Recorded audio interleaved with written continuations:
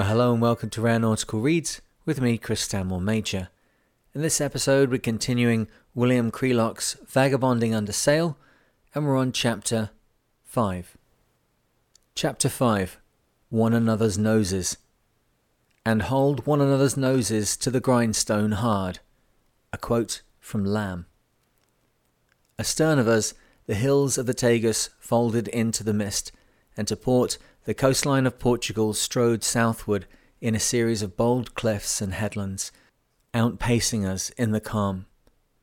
As we idled down towards Cape St. Vincent, shoals of sardines flickered over the water, fleeing from some enemy we could not see, always the unending fight for existence. Another day of calms did little to help us on our way, and it was not until the evening of the third day that we edged into the stream of ships passing round St. Vincent. We swung to the eastward now, with a fresh northerly breeze off the land. The day had been one of clear, brittle sunlight and unblemished blue skies, and the sunset flashed vivid molten streaks across the sky and shaded into a perfect night. Content carried all her fore and aft canvas and the port half of her square rig. The water was smooth in the lee of the land, and for the first time since leaving home, she swung evenly through the night at 7 knots. It was too perfect for sleep, and we sat in the cockpit and talked of what lay ahead and of what we had left behind. And strangely enough, we talked too of our eventual homecoming and where it might be. For a long time we watched the moon floating above us, casting its gleam and shadow on the curve of the squaresails, and marvelled at the sheen of phosphorescence which Content spun into the ebony waters. I was lucky enough to be on watch at dawn the next morning. The breeze had almost vanished and the whole sea was hushed and glossy.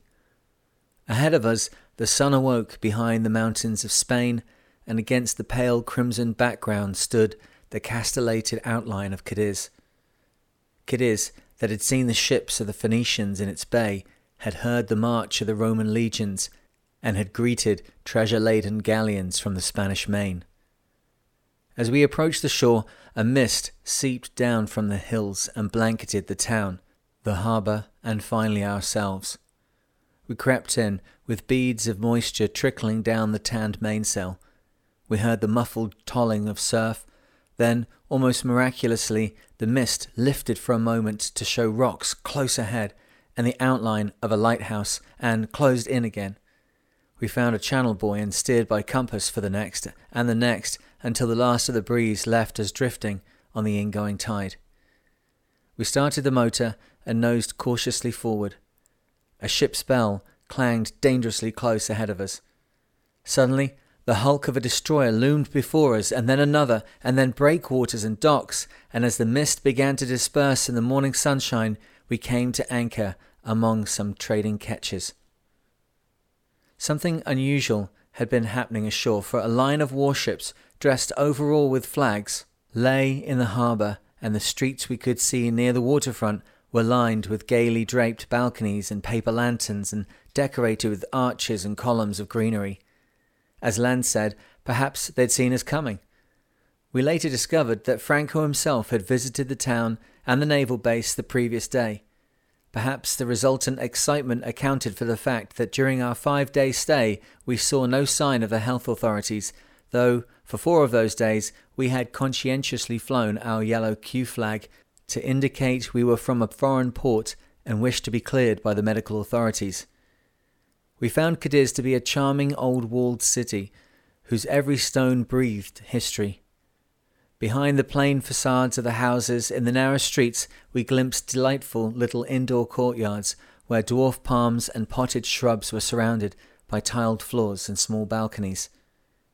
There was a strong Moorish influence in the architecture, and beyond the massive brass-studded doors which had secured the inhabitants against raiders from the sea lay delicately traced wrought iron gates.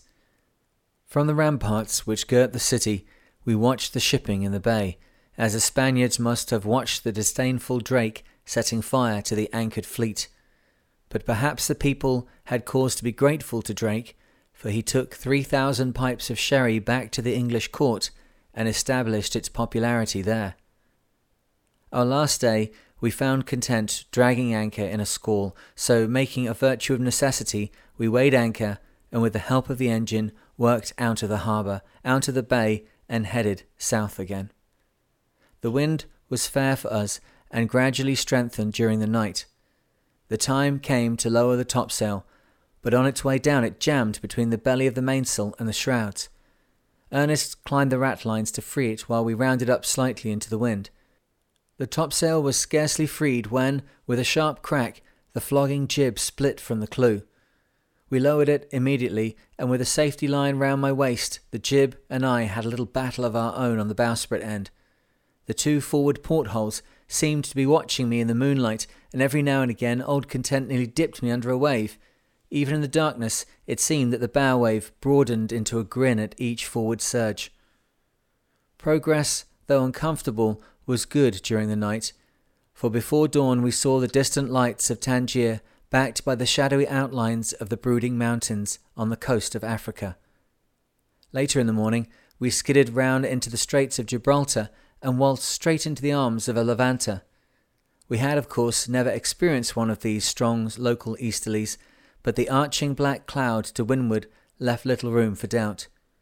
We barely had time to reef before it burst upon us, but once the first onslaught was over, we found a strong easterly set carrying us towards Gibraltar. That afternoon, in a flat calm and dismal rain, the first they had had for many months, we entered the port. For a few minutes the naval port authorities swarmed over us and then departed in a flurry of gold braid and clanking swords after a most efficient display. By day, Gibraltar is nothing but a mountain of rock, with ugly water catchments on one side and a densely packed town and harbour on the lower slopes of the other. But at night we saw nothing of the barren skyline or the sheer face of the landward end, only the myriad twinkling lights clinging desperately to the hem of the rock lest they slip into the sea. In the narrow streets we saw the lighted doors of innumerable nightclubs and the patchwork of service uniforms on the crowded sidewalks. Here and there a rickety cab drawn by a drowsy horse threaded its way through the traffic. There is a law on the rock which forbids the sounding of horns, and instead the drivers slap the outside of the car doors to rouse the pedestrians. Apart from the mixed population of Spanish and English, with, as we noted, many of the pretty girls which such a combination seems to produce, there exists another curious little community. Don first met some of its members when we were strolling along a quiet road, probably thinking about butterfly hunting, as was his wont. Suddenly he stopped. Shambling down the road toward him was a band of apes. Quite solemn-faced and thoroughly at home, they plodded past him, and not so much as a glance did they give him. These apes were a sort of mascot, and have the freedom of the rock. It is even said that a special allocation of military rations is drawn for them. Perhaps they're not so dumb. To us, Gibraltar was the end of a stage of our journey, and we planned to spend at least a month there, completing yet more of the fitting out we had been unable to do at home. In many ways, Gibraltar was ideal for our purpose, for we found it a cheap place in which to live.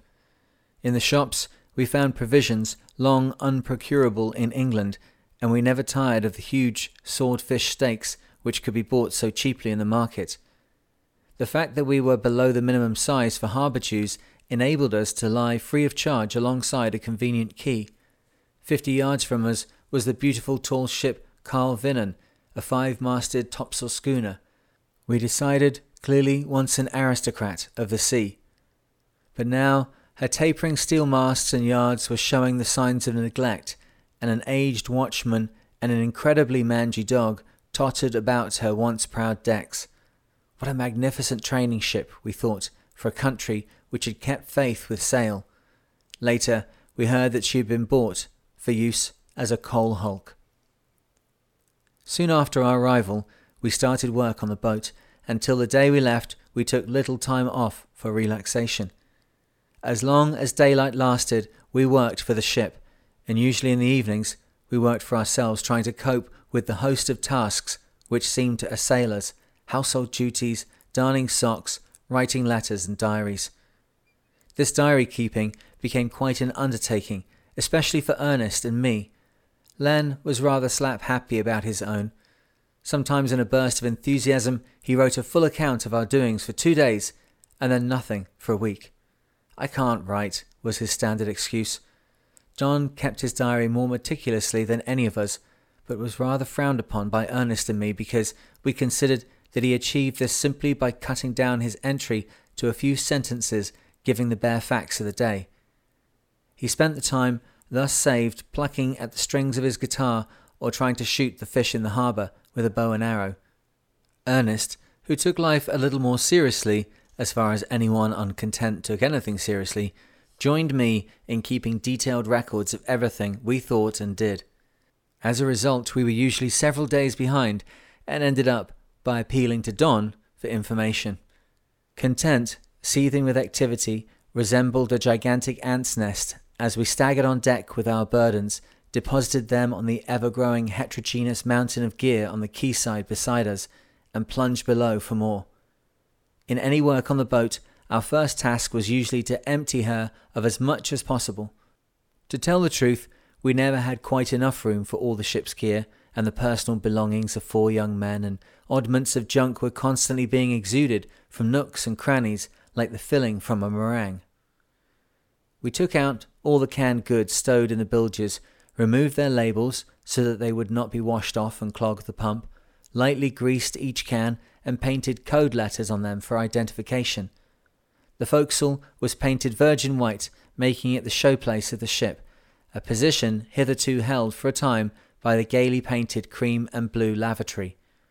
We laid linoleum on the cabin floor, and at Len's instigation bought a maroon carpet to cover the floor of the saloon when entertaining special guests, such as impressionable damsels or sundry potentates. Ernest, as ship's carpenter, undertook most of this work, while Don and I caulked the deck and thoroughly oiled both the rigging and ourselves. Len had to fly home on business in the midst of all this, but much to our relief, returned soon afterwards carrying a piano accordion as reinforcement for the ship's orchestra. This reinforcement was carried a stage further when Ernest bought a pair of rhythm brushes. These led a somewhat useless hermit life at the back of one of the bookshelves, but somebody discovered that the stiff wires in the brushes were perfect for pricking the nozzles on our stove burners. We were relieved by Len's return because we feared that we might still not be far enough from home to be free of every tie. We were also very conscious of the fact that Gibraltar, and to some extent Lisbon and Tangier, is the graveyard of so many voyages similar to our own. It is far enough from England for the discomforts to have outweighed the novelty, and far enough for the crews to break out in a rash whenever they see each other. For this is the real danger which faces such an undertaking. Storms or misfortunes or shortage of money need not end a cruise if the crew holds together, but nothing will save it if it does not. Bearing all this in mind, we were elated to find ourselves in good heart and eager to continue. We were never prouder than when visitors to Content remarked that she was a happy ship. Probably the greatest contributing factor was our constant chasing of time. It is difficult to be miserable if one is busy. The redoubtable Edward Alcard, who had preceded us from Lisbon, was in Gibraltar fitting out Temptress for the Atlantic crossing, and often came aboard to chew over the limitless topic of boats and their ways upon the sea. One evening the 5 of us visited La Linea, a small neighbouring Spanish town with a reputation of its own. Within a few minutes an obnoxious, oily young man had attached himself to us. "You want to see exhibition, senor? Plenty of pretty young girls." "No, we do not want to see an exhibition," we told him. But we did want to change a £1 note so that we could buy ourselves a meal. Our guardian angel looked slightly disappointed. "Very well," he said. "I give you 70 pesetas. "My repulsive young friend," we said sweetly, "you will give us exactly 100 pesetas. "Okay, I give you 90 pesetas. 100. "Very well," he said at last. "For you, I make it 100. Come with me." We followed him into a small house where he conferred with a fat, jovial woman. The fellow turned to us and we proffered our note. "She say she can give you only 95 pesetas, he said in a last attempt. For answer, we nonchalantly formed up across the exit. Our average weight was about 175 pounds. He must have weighed about 135. We got our 100. A strange black sailing craft sidled into the berth ahead of us one day. She was the yacht Blackbird, a converted Brixham trawler of uncertain vintage. But what particularly interested us was that this was the ship offered to the original expedition, which had brought the four of us together. What we saw gave us food for thought. Usually there is a good deal of fraternization between yachts in a foreign port, but scarcely a word could we, or anybody else for that matter, get from this strangely silent crew. They were like a party of grave diggers holidaying in a morgue. 2 girls were among the crew, one we christened Naive, and the other, a strapping young woman who seldom wore more than the bare minimum, we called Beef in Brief. We never discovered the destination of Blackbird. There were, however, several other yachts in the harbour with whom we became good friends. There was the sturdy Seac, with a Scots family aboard, and the Crealock, aboard which we spent some hilarious hours with the charming couple who owned her. There was smart little Valfreya, whose crew of 3 young men spoke our language, and the 2 large yachts, Anya and Idola. Finally, there were our very good friends on board the graceful schooner Mollyhawk, whom we had met in Lisbon and whom we were to meet again in the Caribbean. Visiting other yachts was one of the few relaxations we allowed ourselves. We did, however, manage to investigate a few of the nightclubs in the town. In one in particular, for the price of 1 drink which we sipped a molecule at a time, we could watch Spanish singing and dramatic dancing, which was extremely attractive and very well and sincerely executed. One morning I poked my head through the hatch to see a stockily built middle-aged man gazing down at Content. It is not difficult to distinguish the boat lover from the merely curious, so I asked him aboard. Thus it was that we first met our friend Peter Paul, as we called him, for his real Yugoslav name sounded something like a sneeze and was quite unpronounceable. He had a domed bold head and wide cheeks, a strong but sensitive face. Peter Paul had risen to high rank in the Yugoslav Navy and had shone in the diplomatic service, earning decorations from many of the European powers. Then came Tito. Peter Paul could not accept the new regime, and so chose exile. Across our saloon table, we looked at the man who had once moulded treaties between nations. Tears came to his pale blue eyes when he talked of his country in his broken accent. And now, he said, now I am the captain of the little Maria, running emigrants to South America. Once I commanded a ship of war, now I have a broken-down little tramp. He paused for a moment, then continued quietly, almost to himself, now I have troubles with the Spanish authorities, but one time I was decorated by their country for arranging a trade treaty. He sighed. But it is so charming to have met someone I can talk to, and he beamed round at us. Peter Paul was a lonely man, a man without a country. He told us, too, a story of a young grocer from Hamburg who, to prove his worth to a doubting fiancée, had set out to cross the Atlantic in a tiny boat. Though knowing nothing about navigation, he managed to reach the Canary Islands, where Peter Paul was at the time. The German consul did everything possible to dissuade the young man and asked the help of Peter Paul with his knowledge of nautical matters, but the venture appealed to the whimsical Peter, and when he found Müller, the grocer, still determined to continue, he gave him all the help he could. The boat, yes, he said to us, I put a deck on it and renewed the rigging, but the man, no, he had no brain for scientific matters, and I could teach him no navigation, so I did the best I could. To him I said, Hans, when you leave this island, take your compass and steer 3 hands' breadths to the left of west for 10 days, and then for 10 days more steer west, and after that steer 1 hand's breadth to the right of west. Peter Paul spread out his hands.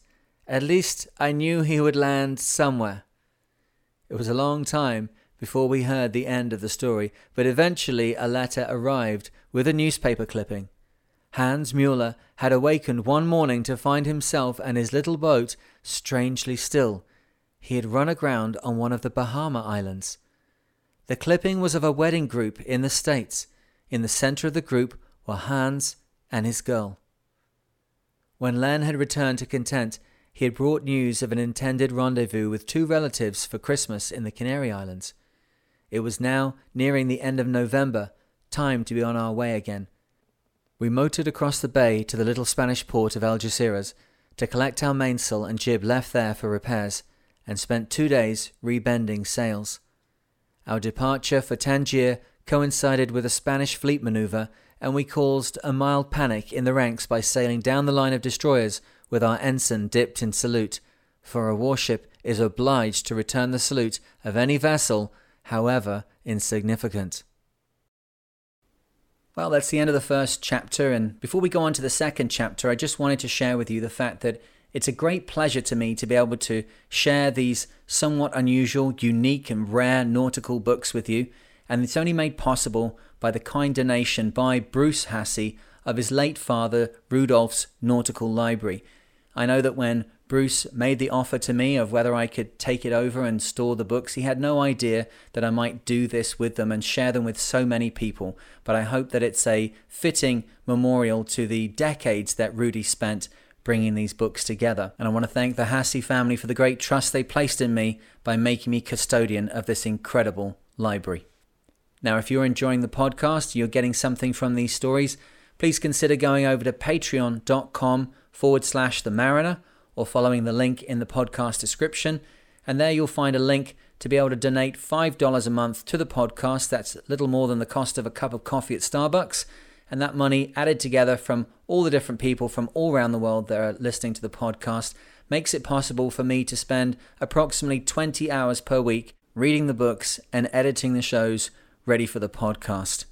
Now, I really appreciate any donations that you're able to make, but if at the moment economic realities mean that it's not possible for you to share money in that way, don't worry about it. I think Rudy and myself will be most happy just to know that people are hearing the stories, learning from the mistakes and the triumphs of forgotten navigators, and enjoying a rip-roaring sailing story. Let's get on with the next chapter. 6. The Jingling of the Guinea. But the jingling of the guinea helps the hurt that honour feels. A quote by Tennyson.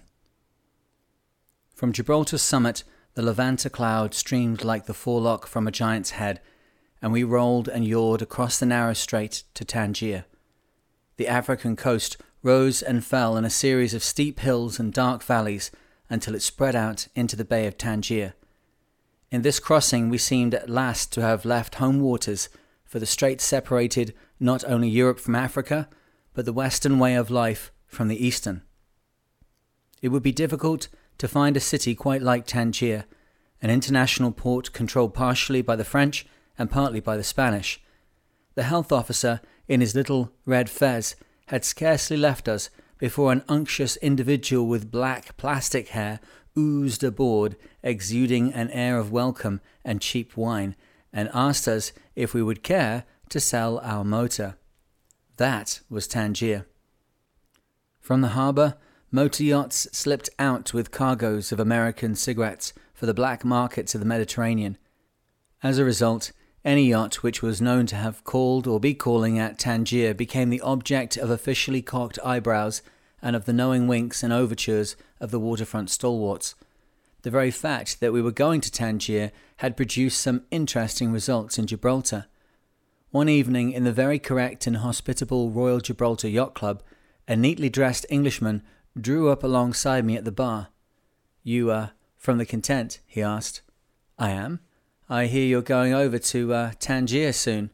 "Yes," I said. "We hope to leave here about the end of the week. I just wondered, old man, whether you would care to have the name of a reliable contact over there. Diamonds, you know. Got a pencil? I'll write it down for you." A few nights later, a tall, bearded gentleman, whom we knew to be in the smuggling game, came to chat with us. The drift of the conversation soon became apparent. He asked us about the accommodation in our boat, about the size of our cabins and the amount of stowage space available. We were being sounded for a possible assignment. Our interrogator ended with a piece of melodramatic advice. He earnestly warned us to steer clear of 2 notorious characters connected with smuggling in Tangier. Apparently murder and sudden death were, to them, merely moves in the game. As soon as we reached Tangier, we were greeted with news of some friends of ours. The Lucia has been searching for you, we were told. We had met the Lucia in Spain. She was a fast motor yacht, a converted naval craft with a merry band aboard, but something about her accommodation had struck us as curious. There was a section of her accommodation which was unaccounted for in the layout we saw. We soon decided why. She was a smuggler, owned by a London syndicate, on her way to Tangier. When we parted, we had left a worried crew behind us. The paid skipper had had to be dismissed for various misdemeanours, and the owner was far more at home in a cocktail lounge than the wheelhouse of a ship. While we were in Gibraltar, they had reached Tangier, but the prospect of taking the ship for her first Mediterranean run, with only their scant knowledge to guide them, was too much. Then they had thought of us. They would engage Ernest and me as navigator and skipper for the first run. However, Content failed to show up, and eventually they decided to go on their own, sparing us the agony of a tussle between moral integrity and greed for gold. I sometimes wonder which would have won. In the 3 days we were in Tangier, we could not really absorb its atmosphere, but we could appreciate the strange jumble of contrasts it offered. There were the steep alleys and veiled women in the Arab quarter, and modern buildings and Paris fashions in the French. In a winding street near the market one could buy any currency in the world at the little stalls whose rates were chalked up each day on notice boards. One got the impression that the city was an incubator for every type of racket. One evening, we decided to go in search of the attractive Spanish music we had heard broadcast over our radio from a well-known restaurant. After asking our way, we were saddled with a guide, and though he was a somewhat unsavoury-looking specimen, we padded along in his wake, leaving the navigation to him. But the scenery was not what we expected, for we plunged into dingy, winding thoroughfares. Still, we decided to carry on and see what developed, pausing now and again to bring our dead reckoning up to date, in case we wanted to find our way back in a hurry. At length we came to a darkened doorway where a brass plate bore the legend, La Select. In answer to our guide's knock, a pert blonde opened the door and stood aside. We were in a slightly superior French brothel. We couldn't immediately flee in face of the enemy, but when we were ushered into a small cosy room with a distinctly uninhibited style of decoration, we put the helm hard down and rounded up to the small bar leading off the entrance. Madame ushered us to a corner table, and while we were being supplied with some appalling Spanish gin, a flotilla of trim little French craft ran over, under short canvas, and threw grappling irons aboard. The situation rapidly became untenable, so swallowing our drinks as hurriedly as seared palates could allow, we got underway and made for the exit, casting a bow wave of amorous mademoiselles to port and starboard. We abandoned the search for the music. The little inner harbour in which Content was moored was packed with a weird selection of small craft. Many of them had started out on long cruises and now rested there, deserted and forlorn, memorials to abandoned dreams. It must have caused some astonishment when, after only 3 days, Content slid out of her berth to continue on her way with her reputation comparatively unsullied. We caught another Levanter when we rounded the end of the mole, and by evening had run around to Cape Spartel and were heading southward down the coast of Africa. By dawn the following morning, the breeze had fallen light, for we were out of the sphere of the Levanter and the coastline had slipped out of sight. We were completely becalmed in the afternoon and swam in water which was breathtakingly clear and blue, as only deep, tranquil water can be. From beneath we could look up and see Content's coppered hull suspended above us, every detail discernible. Even as prosaic an object as an empty can acquired a certain magic as we watched it swaying and sparkling deep, deep into the blue. We had hoped to visit an unfrequented port on the Moroccan coast and had chosen Port Lautry up the Wadi Shabu, but our slow progress made that impossible if we were to reach the Canaries on time. By general vote, we decided to push on to Casablanca. Towards evening, we were rewarded with a fair breeze from the northeast, and with the help of our reaching staysail, made better progress. For 2 more days, we continued down the coast, sometimes almost stationary in a calm, sometimes wafted gently by a fickle little zephyr. At night, we watched the phosphorescent trails of porpoises and sighed for the faint land breeze. But we were quite happy. It was only at sea that we managed to find such leisure. During the fourth night, we were encouraged by the loom of Casablanca's light, and in the morning motored the last few miles over a completely windless sea. Ahead of us, the rolling line of surf, a feature of the coast at this time of year, showed beneath a thick land haze. A fishing boat entered the harbour ahead of us. She was a lobsterman from the Brittany coast of France.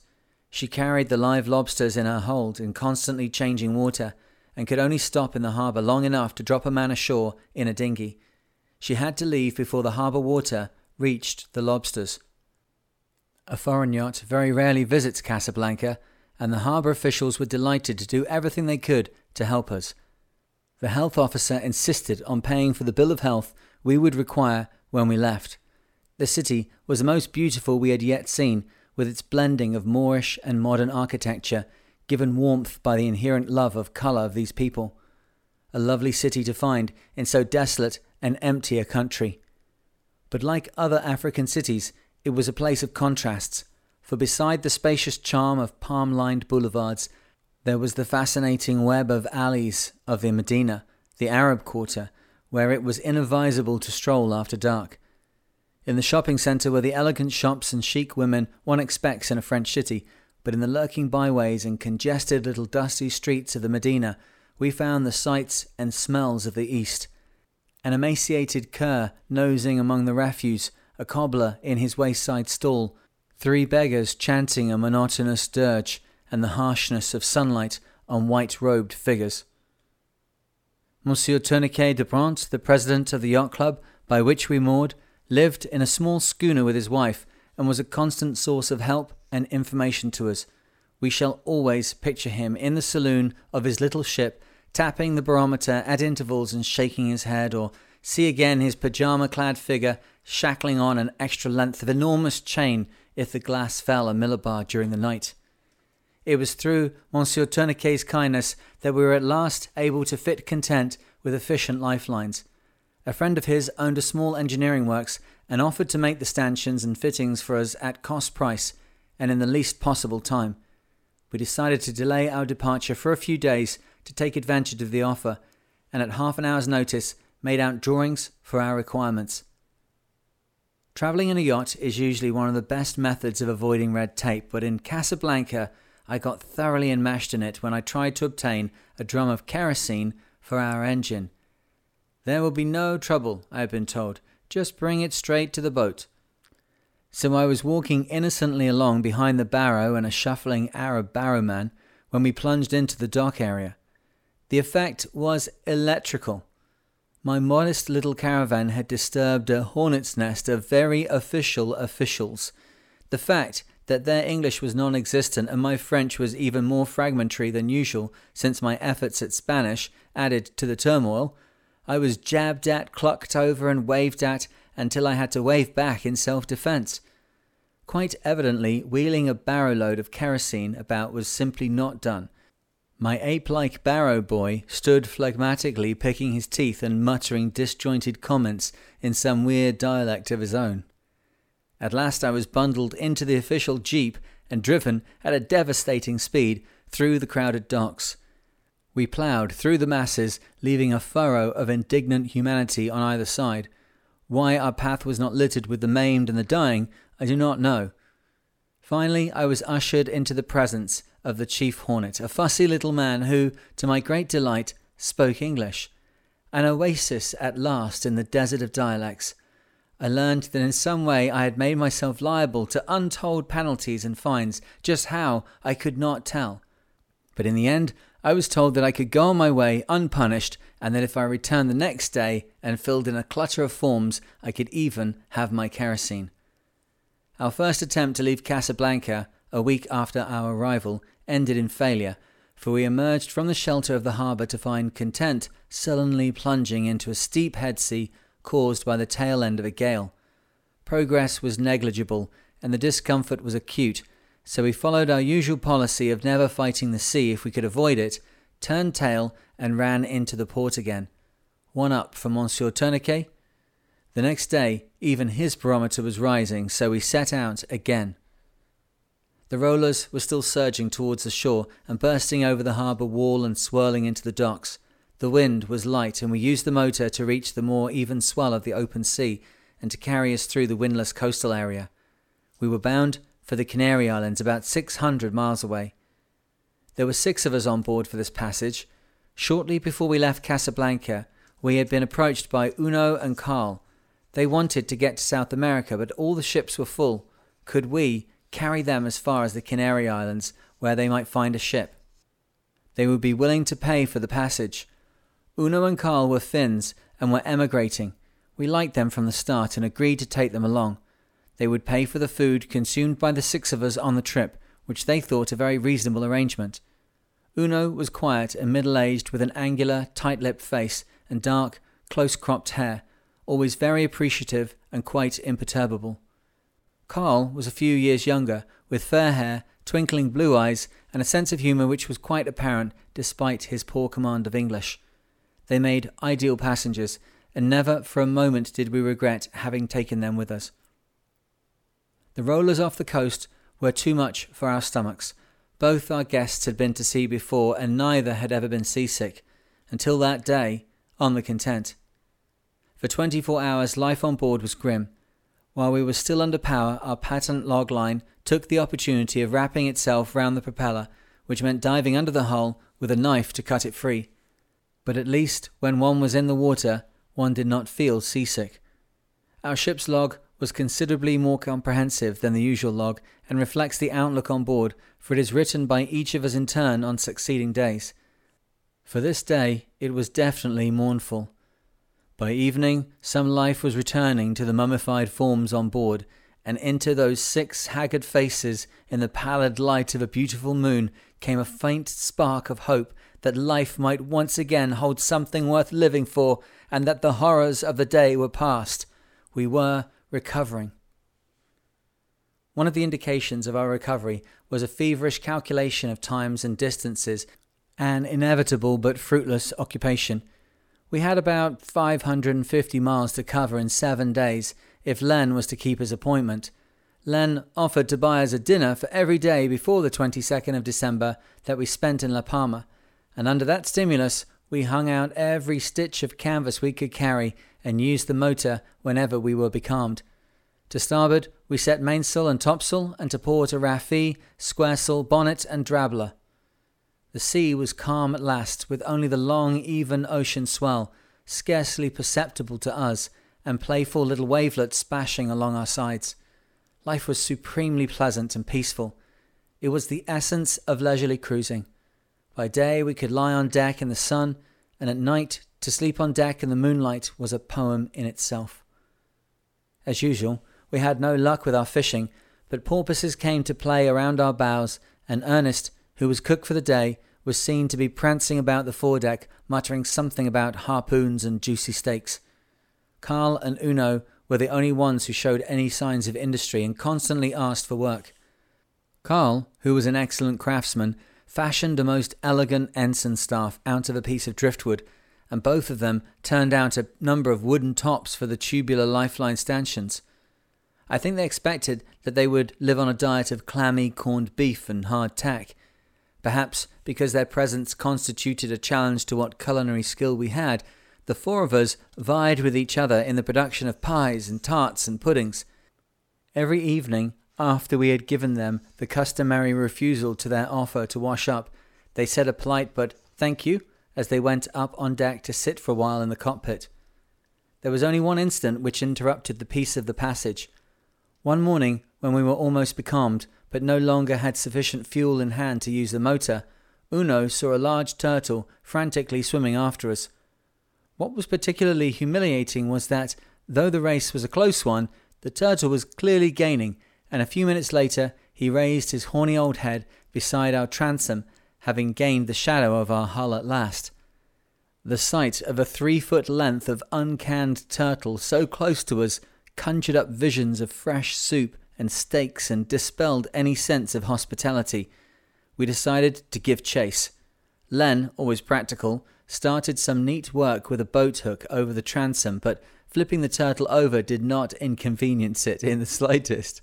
And by this time, Don and Ernest had launched the dinghy and were in pursuit. For half an hour there ensued a tremendous battle of wits, which was somewhat complicated by the unexpected behaviour of our antagonist. Far from trying to escape from the dinghy, he apparently regarded it as a particularly well-developed member of his race, and with disarming friendliness swam beneath and playfully bumped it with his barnacled shell.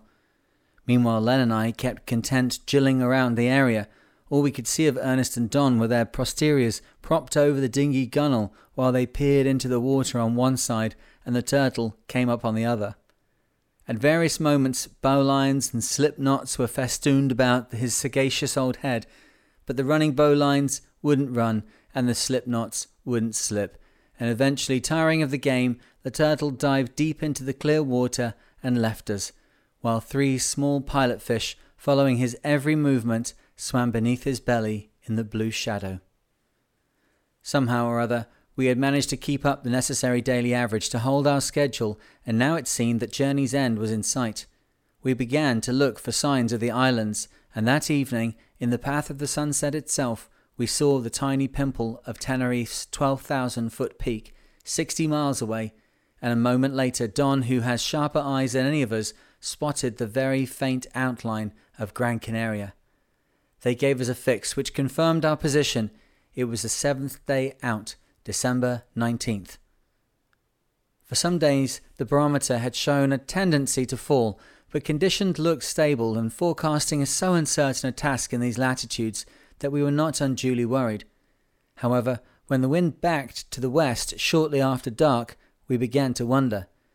By 2 o'clock in the morning, Content was romping along close-hauled, and a watery layer of cirrus started creeping across the sky, snuffing the stars like candles. With the topsail lowered, she sailed more easily, and we struggled to reach the lee of Gran Canaria before the blow came. About 5 o'clock in the morning it struck. No warning, just wham! I was lying in my sleeping bag on deck. No time for oilskins. I leaped up, yelled to those below, and lurched forward to tussle with the jib. These island waters are notorious for the speed with which they can develop a short, steep sea, and within a matter of minutes Content was plunging her bows into the black waters, then lifting them to send a solid sheet of water surging along the deck. A stinging rain of spray swept over me and bulleted against the mast. The wind snapped and clawed at the heavy tanned sails. I glanced dismally back at my sleeping bag lying on deck in a bubbling torrent of foam. By the time the first onslaught was over, we had lowered all sail and decided to let her lie ahull until daylight. Dawn would come in less than an hour, so we sat together in the cockpit, sheltering from the rain as best we could. To cheer ourselves, we had one of our usual sing-songs, but the wind, impatient of this competition, snatched the words from our mouths and hurried forward to scatter them upon the seas. Daylight showed Las Palmas about 30 miles to windward. The wind was still blowing strongly and a big sea was running. Our only chance of making any progress was to use the remainder of our fuel and beat to windward with the help of the motor, and with heavy staysail and reefed mainsail we slowly staggered forward. Our passengers took everything calmly. It was only afterwards that we learned how much poor Uno had suffered, not from seasickness, but from a firm conviction that we would be overwhelmed every time a particularly venomous wave surged towards us. Towards evening, the wind eased and we saw the lights of the city scarcely 10 miles away, but our chart of the harbour was too small a scale for a night entry, so we settled down to the grim task of waiting for dawn. A city always looks wonderfully inviting and beautiful when seen at night from the sea. You do not see the dirt and squalor. You do not feel the stuffiness and the bustle. A port means a harbour, and a harbour means smooth, sheltered water, dry clothes, a warm bed and fresh food. So that night we took our watches, crouched in the cockpit, watching the lights of Las Palmas, and the rain squalls sweeping over the shadowy hills beyond.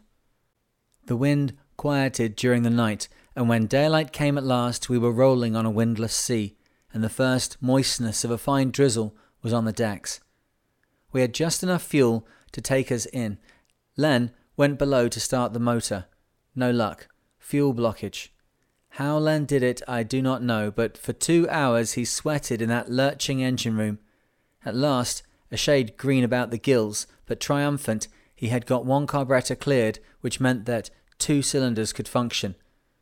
The old grey mare, as she was always called on board, evidently considered 2 out of 4 cylinders to be a quorum, and a few minutes later was bonking and spluttering her way towards the shore. As we approached, we clustered forward to see what sort of port we were making, all that is except Carl. We found him down below, using his last minutes aboard to clean up the mess which the gale had left in the galley. Well, that's the end of this episode of Rare Nautical Reads. I hope you enjoyed it. If you have any aspirations to get out on the water yourself, find out what it's like to get beyond the horizon, out of sight of land, go over to SpartanOceanRacing.com.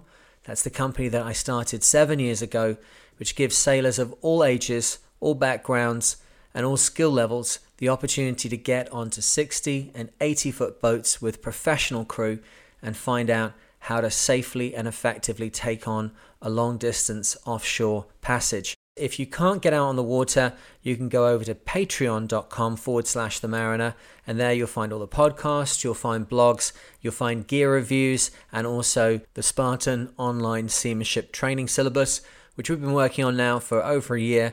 This means every month we put out a 45-minute to 1 hour video, very nitty-gritty, very in detail, looking at exactly how you complete tasks on the boat, how systems work, how to navigate electronic gear, dealing with problems, fixing things, the engine. It's all in there.